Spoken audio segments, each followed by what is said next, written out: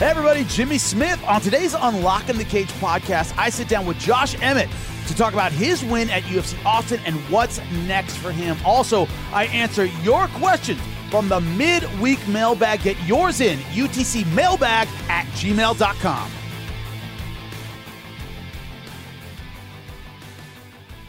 Josh Emmett, UFC featherweight, victorious at UFC Austin. How you doing, man? I'm doing great. I'm great to be here. And how are you guys doing? Doing well, man. Doing well. So, can I ask you about the frustration? What I just said is every time you've come back to the octagon, you showed incredible timing, incredible power, considering the delays you've had to have, considering the time you've had to spend off and having to restart every time. You've come back sharp every time. But how have those delays been? How frustrating has it been to not be able to get that run together that you want? Yeah, at the time it was frustrating, but I man, everything happens for a reason. So I'm like, I truly believe in that. Yeah, even being frustrated in the past, it's like it all worked out well for me. You know what I mean? So I really can't complain when I zoom out and I look out at things. It's like when one door closes or I don't accomplish something that I really, really wanted, it always leads me to something bigger and better. And that's exactly what it did. Like through all the injuries, all the adversity, all the obstacles I've gone through in my life and my MMA career, it led me to last Saturday, June 18th, against a tough, dangerous opponent. And, I got the job done. And I feel like that was for a title eliminator spot. I feel like I'm the number one contender. And I want to fight who wins the featherweight title July 2nd. That's for sure. So when you're getting ready for a guy like Calvin Kattar, who is got to bring a lunchbox, right? Like he just throws a lot of punches. He can take a ton of damage. What's it like getting ready for a guy like that? Is it exciting knowing, man, I'm going to walk through hell to beat this guy? Does that charge you up in camp? Yeah, no, it definitely charged me up. I respect all my opponents. I respect everyone that just gets in the octagon and fights. But Calvin, look at the guys he's fought. Look at the guys he's beat. He definitely made me a better fighter. He made me work my ass off even more because I knew how dangerous he was going to be. I knew how durable and tough he was going to be, and it made me a better fighter. Like every opponent I fight makes me a better fighter because I literally I work so hard because I want to outwork them. I want the fight to be easy. So my coaches and myself, we push my body to the absolute brink, and then we bust through a wall and keep on going. So it makes the fight look easy. And it's just we did it again, and we're so close to accomplishing my ultimate goal. Speaking, of course, to Josh Emmett, victorious at UFC Austin last Saturday over Calvin Kattar in the main event. Were there any surprises during the fight itself that maybe you didn't expect in camp or didn't expect from him or shots you didn't expect him to take? Were there any surprises in that fight?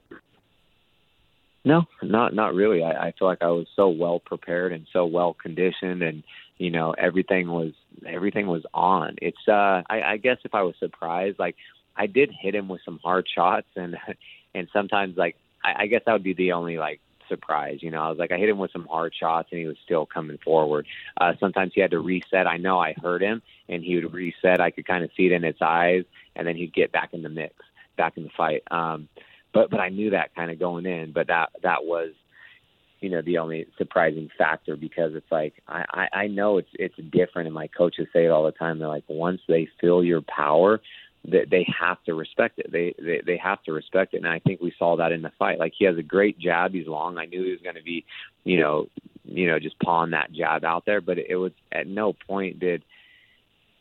I don't know. I'll take 25 of those jabs to land one punch. I'll take 100 to land one, and but really no surprises. A 5-rounder, your first in the UFC. You hadn't been in 5 rounds since I think 2014. Earlier on in your career, I know you had a 5-rounder, but the first one in the UFC. Did that change the camp? Did that change your pacing? Did that change the fight itself at all to you? No, I train for a 5-round fight. Every fight, every camp, because I know it's just inevitable. I was a lightweight champion on a regional scene. I had 2 5-round fights scheduled, I've never gone the absolute distance. I think I finished one in the third and then one in the fourth or fifth. And then of course I had the main event slot in the UFC, but I can go. I could have won another 5 or 10 rounds at that pace. I think I usually get my second wind, or if there even was one, I looked the same in the fifth as I did in the first, besides obviously the little bit of the cut and the little bit of a blood coming from that cut. So I was about to ask about that. The cut, the eye, the swelling, all that stuff. Was that ever a concern in the fight? A lot of times you're seeing the guy kind of in 2D, right? Because looking at him through one eye. Was that ever a concern during the fight for you? Or when they looked at it that it might be a stoppage type thing, was it ever a concern? Oh, yeah, that's always, like, worrisome to me. It's like, man, and this is what I say, too. It's like I have such, like, a light complexion. It's like you look at any of my fights, once I get hit, my whole face turns, like, red. And then I have so many, like, I've cut myself so many times. I have all these scars and scar tissue. So that cut, I've had it. Oh, it just opened up. It was a thing I had stitched up a long time ago. And so it opened up, and then it just got bigger, as the fight went on. But it's like, man, that's why we don't score fights based on how you look, because, man, then I'll lose every single fight because I get touched. Like I said, I'm red. I swell easy, but it's yeah, but no concern at all. Like yeah, of course, when the doctor's coming in, I'm like, oh no, I'm good. And he's like, no, I need to look at your eye. I'm like, no, I'm good. And he's like, I have to look at your eye. And then I have to do my job, dude. Right. That is scary. And then it's like, yeah, my eye, I think he landed an uppercut. It hit me like, how it hit me right in the eyeball. I felt his knuckle into my eye. It didn't, the orbital or the bone didn't stop that punch at all. It was just all eyeball. So I think that was in like the second. So yeah, my vision was blurred for the whole fight. Like I was looking through like a dirty glass of yellow water. It was just like this on my left eye. It was just, but it is what it is. I'm not going to stop. I got one eye, so let's keep on fighting. We're getting our hand raised. Speaking of course, Josh Emmett, successful last Saturday at UFC Austin over Calvin Kattar. I want to discuss that for a second because I hear that all the time, like, oh, we'll just look at the other guy's face. And I'm like, two things. Number one, some guys just cut easily. They're messy bleeders or, whatever. They get hit once and their face just explodes. Number two, that can all be done in one round. So, yeah, you lost a round and it messes your face up and you beat the guy up for the next 4 rounds. You know what I mean? Like, oh, look at the guy's face at the end. I was like, that's not the story of the fight. How frustrating is it to hear that? Because I know it frustrates me. I'm like, that doesn't tell the story of the fight. Yeah. Yeah, it is frustrating. But at the end of the day, it's just like people, whoever's rooting for me, they're going to say I won no matter what. Whoever's rooting for him or fans of Calvin, they're going to say the same thing. So it's like, it is frustrating when you see all these things, and it's like these people don't know what they're talking about. I'm like, or they're like saying negative things on your, social media or all these comments. I'm like, man, are you all right? Because like if you got something going on, if you're going to go on there and you're just writing all this negative shit on people's stuff, but I can't complain. I thought I won 4 rounds. I thought it was 4-1, and I told my coaches, I said, hey, let's give him another round. At the end of the day, even if we do that, 3-2, it's still a unanimous decision. I feel like our strike count was pretty significant. I mean, pretty similar. He was just landing jabs that he has a good jab, but it didn't do anything to me. I would just walk forward. I was landing bigger power shots. I hit him. I was going to the body hard. I was going to the head hard. I was moving him like a few feet every time I would hit him. I would move him. He'd hit me with the jab. I'm coming forward. It did nothing to me. So, yeah, at the end of the day, I got the job done. I went out there to do what I was going to do, and yeah, I'm on to the next one. But I have nothing but the utmost respect for Calvin Kattar, his teammates, and coaches. So let's talk about your future and what's going on right now in the 145-pound division, because it's very much in flux. We're seeing the trilogy fight, Max Holloway, Alexander Volkanovski. You have the inside track right now for the winner of that fight. You're the new blood. You're coming off a very, very big win. You're on a great streak right now. It's 5 in a row. When I look at it that way, you probably get the winner. Dana White said if Alexander Volkanovski wins and wants to move up, I'll let him. That would mean probably you and Max Holloway. But do you have a horse in that race? Max Holloway, Alexander Volkanovski, who would you rather, assuming you take on the winner, who would you rather it be? Do you have a favorite? Yeah, I usually don't care like who wins, just because it's we're all trying to achieve the same thing. But right now it's hard for me to go against a champion. It's hard to go against someone on a 20+ fight winning streak, someone that's undefeated in the UFC, that beat arguably some of the greats of all time. Like so I'm leaning towards Volkanovski getting it done again, but Holloway's a phenomenal fighter. Like, he continues to get better and better, and look at his resume as well. But I do want the best, and I think Alexander Volkanovski is the best at the moment. Like, because he will bring out the best in me. Both of them will. But I'm just saying, if he's the GOAT of the featherweight division, if he solidifies this third victory over Max Holloway, I want that, because I want the best of the best, so I can show the world how great I am. So the other way to look at it is, of course, Max Holloway, who a ton of volume, a ton of range. You know exactly, much like Calvin Kattar in a sense, where he's a rangy, tall guy who throws a lot. Let's say he beats Alexander Volkanovski. Get a shot at him. What are your thoughts on his abilities, his ranking all time at 145? What would that fight mean to you? Yeah, it'd mean the world to me. He was arguably one of the best featherweights of all time as well, and I fought everybody on like the regional scene that I fought. Everyone in my UFC career, everyone's taller than me. So there's no, I don't know how tall Max is, 5'11", 6 foot. That's been like the average height of everyone that I fight. I was fighting at 155, so I fought people from, the average height of 5'10" all the way up to 6'4". So I would actually have a longer reach than Max. I have long arms for being short, so I would have a longer reach than Max. He does have a gas tank for days, and his volume and output is on another level. But I continue to surprise people. I know what I can do. I won't gas. I can match or beat anybody's endurance. You know what I mean? And I think I just showed that in my last 5-round fight. But I can do so, and I can have my output once I get into, like, I don't know, it's just almost like autopilot. Once I just start going, it's like I can have a high output, but it also comes with a lot of power. And like I said, my endurance, I can go for days. So, it would be a great fight either way. I want the winner of the July 2nd fight. Will you be there? Yes. Yeah, I'm going to be sitting cage side, Dana said. Very much appreciate it, man. You're on a great streak. You're always a ton of fun to watch. Thank you so much. I know you got a busy week, for making time for us. Josh Emmett, ladies and gentlemen, thank you so much, bud. Cool. Thanks again, Jimmy. You guys have a good one.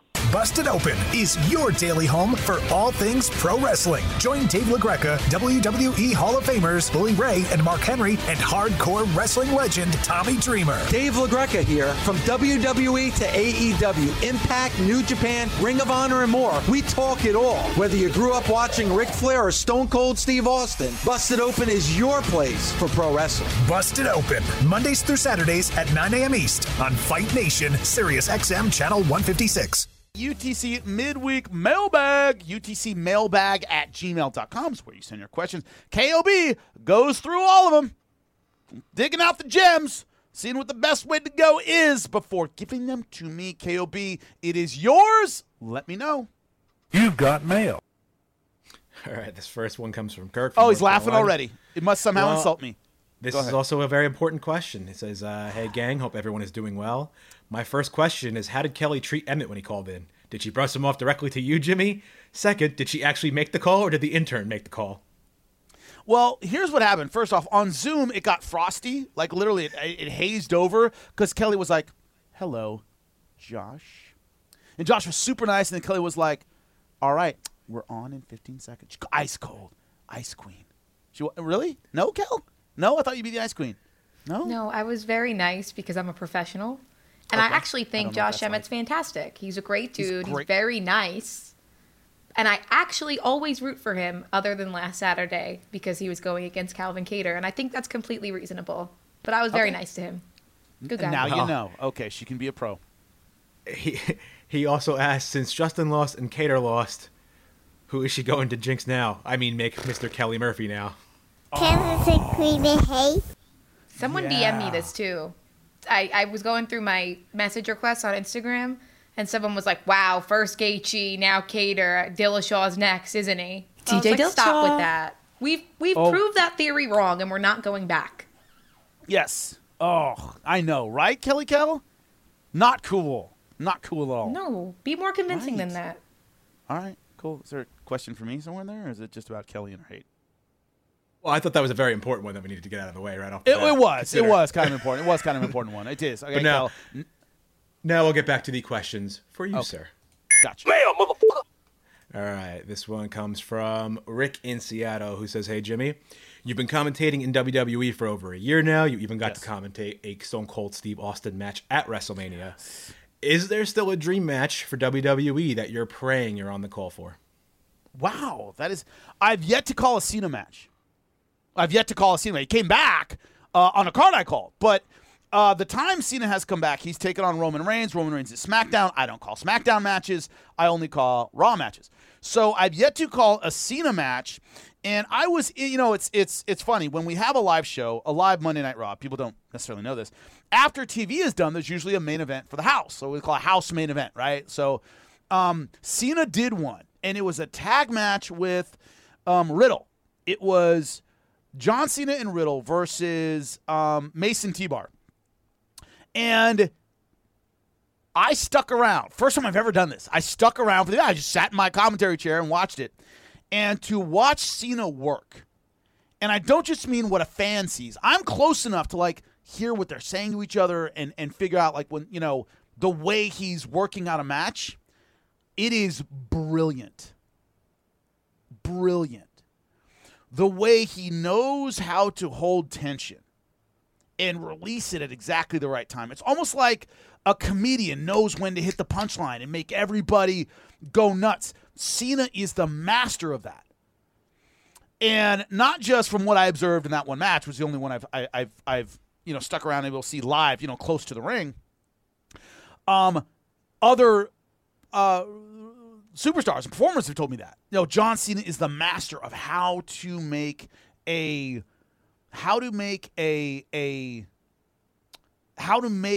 get the most emotion out of a match. John Cena is amazing at that. So that is one I would really like to call, would be John Cena's comeback. And Kelly would lose her mind, by the way. That would be it for Kelly Kell. She actually might be like, oh my God, Jimmy's okay. He actually called the John Cena match. I might get a little shine. I might get a little rub from that. Probably not, but maybe. It's a possibility. Okay, next. Message. All right. Next up, this comes from Mark in New Jersey, who says, "Hey, Jimmy, what do you think the ceiling is for Kevin Holland after his performance at UFC Austin?" I am not sold on Kevin Holland. I'm not saying he's not a bad fighter. I'm not saying he's not entertaining, any of these things. The issue I have is when I look at the welterweight division. Okay, let me see who I would put ahead of Kevin Holland right now in the welterweight division.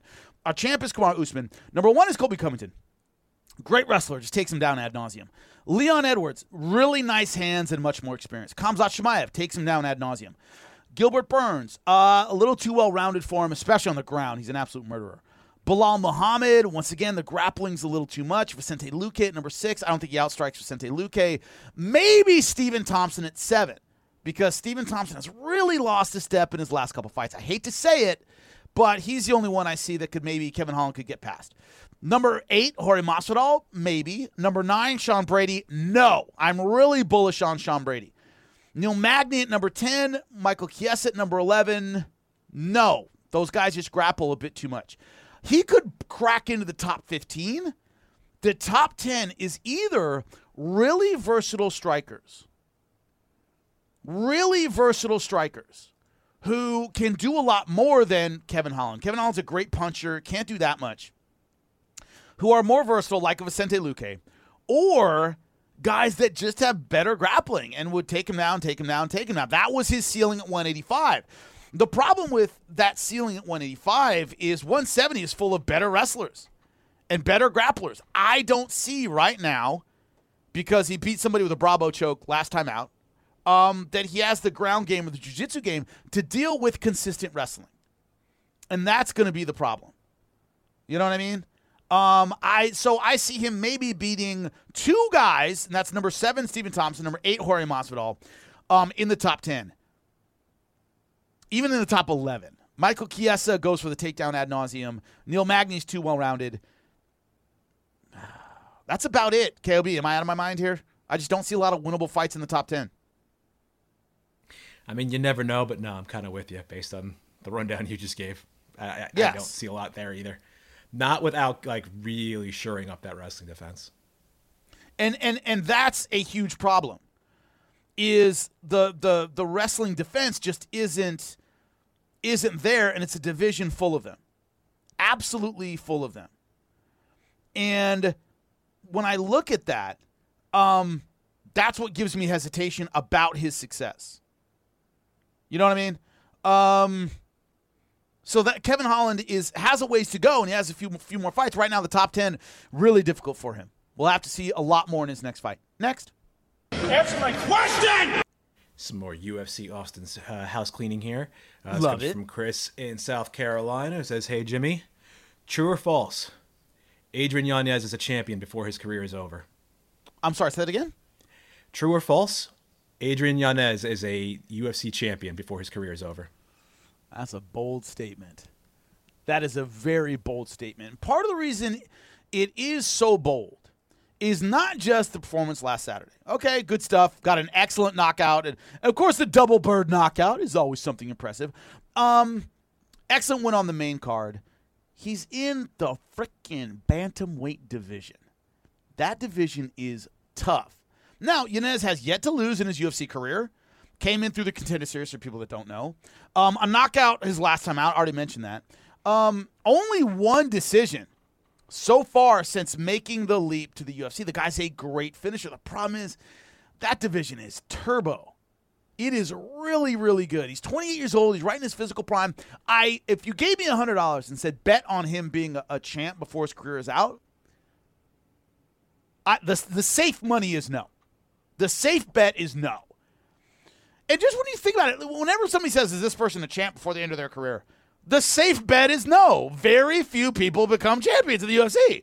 I don't care how well you start out. Nothing. It just is what it is. Very few people become champion. At 135, which is full of veterans who are absolutely amazing, the smart money would say no, right? It's just no.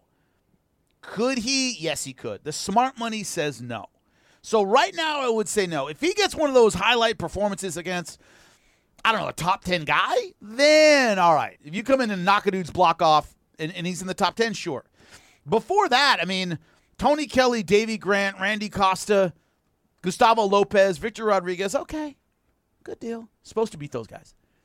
And he's done it in dramatic fashion. You got to beat the top 10 guy in dramatic fashion for him to be all in, right? So, next. Message. All right, this comes from Ryan in Wisconsin, who says, "Hey, Jimmy, after a close fight between Kattar and Emmett and a questionable scoring on some of the rounds, it feels like open scoring is still desperately needed. Do you think the UFC will ever take a chance on it, and should other promotions add it to their fight cards to try to get one over on the UFC? The PFL has a million other stats showing every fight, so you would think they would be all about it." Right. Well, Invicta already did it. And I was there when they did open scoring. Everyone seemed to like it. It got positive reviews from everybody. The way it worked there, by the way, is the corners knew the score. Whether or not they told the fighter was up to them. So some fighters, I'm sure, don't want to know. And it said beforehand, don't tell me or whatever. I don't get why we, and I mean we, meaning combat sports, is the only major sport where you don't know if you're winning or losing. So... yes, I don't know why PFL doesn't get behind it, because PFL does run a bunch of does run a bunch of things that are visually distracting.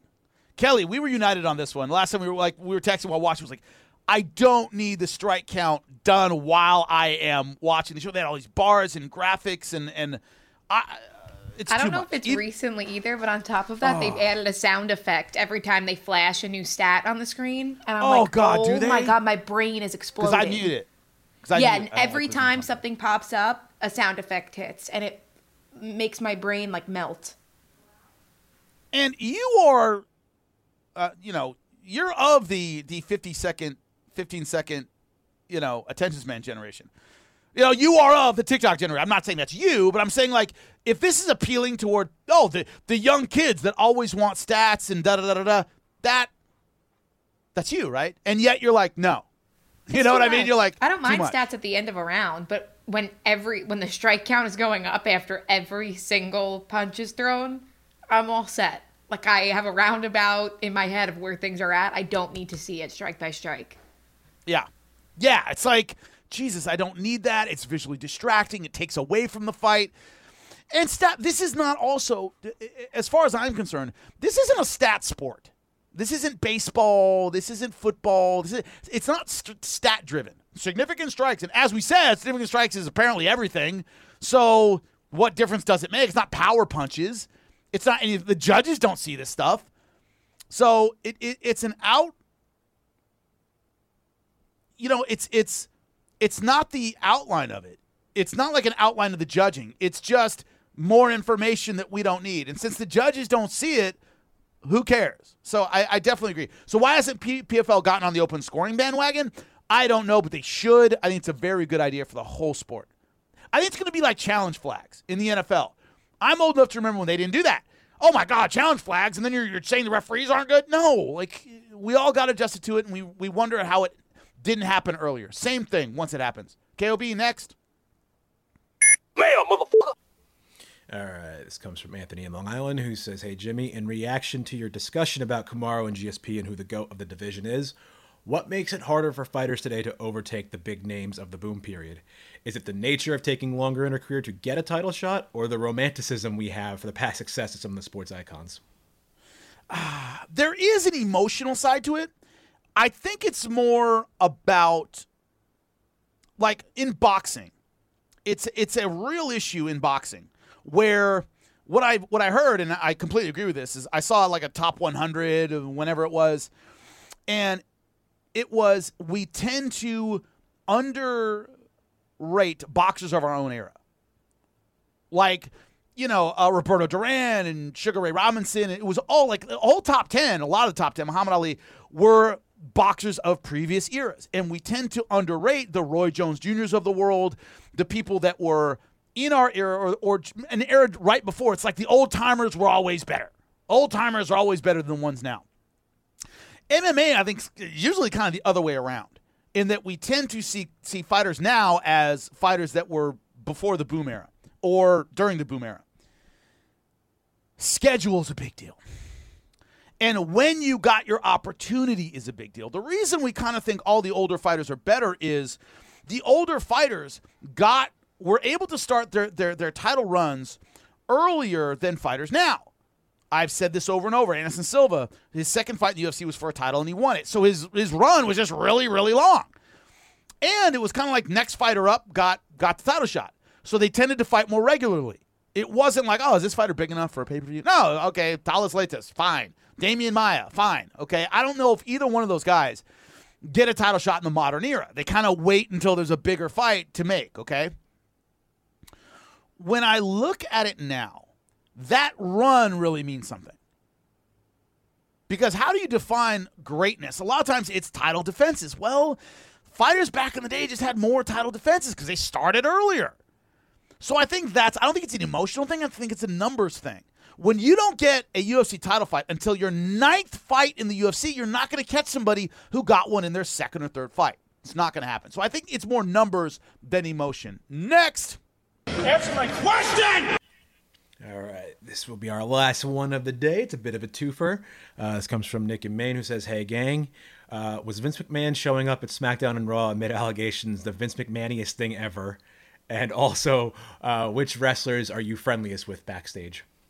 Okay, has he come back? Was that, did I catch the first part of it? The showing up at SmackDown and then, what was it, Raw too? Oh, is he saying him showing up is the vinciest thing ever? Yeah, like the vinciest thing ever amid allegations. It is kind of the vinciest thing ever, yes. Yeah, came out, was like, addressed the crowd, and then left. He did it at SmackDown and Raw, for people who didn't see it. He did it last Monday as well. Yes, it is the vinciest thing ever. But who am I friendliest with backstage? Everybody's friendly. Everybody is really, really nice. Who am I friendliest with? Edge is a great guy, and I've been fortunate enough. It seems like every time I go to get coffee, every time I go to get coffee or do something where I'm reading, I always run into Edge. We always have like an amazing conversation about the business or his history or whatever. Edge is fantastic. Finn Balor, very, very friendly guy. We've had some great conversations. I'm very close with MVP. He's also a Baja Gracie brown belt, by the way. So we always discuss fighting and grappling and all this stuff. MVP is great. Obviously, Bobby Lashley. I called his fights in Bellator, so we're very, very friendly. Those are the people I am closest with that we sit down and tend to have conversations in the back or whatever. R-Truth is a great guy. It's hard for me to pick out the friendliest because everybody's really friendly. And I didn't necessarily expect that coming in from a totally different world. They have been fantastic, but those are the ones I'm friendliest with. So don't get jealous, Kelly, about Finn Balor and I saying hi and hanging out. I know it bothers you a little bit. It's okay. Really nice guy. He's absolutely great. Really sweetheart. Unlocking the Cage with Jimmy Smith is part of the SiriusXM Podcast Network. The executive producer is Michael Russo. The associate producer is Kelly Murphy. Sound design by Nuri Balin. Special thanks to SiriusXM's Senior Vice President of Sports Programming and Podcasting, Steve Cohen, and SiriusXM Fight Nation Program Director, Marissa Rivas.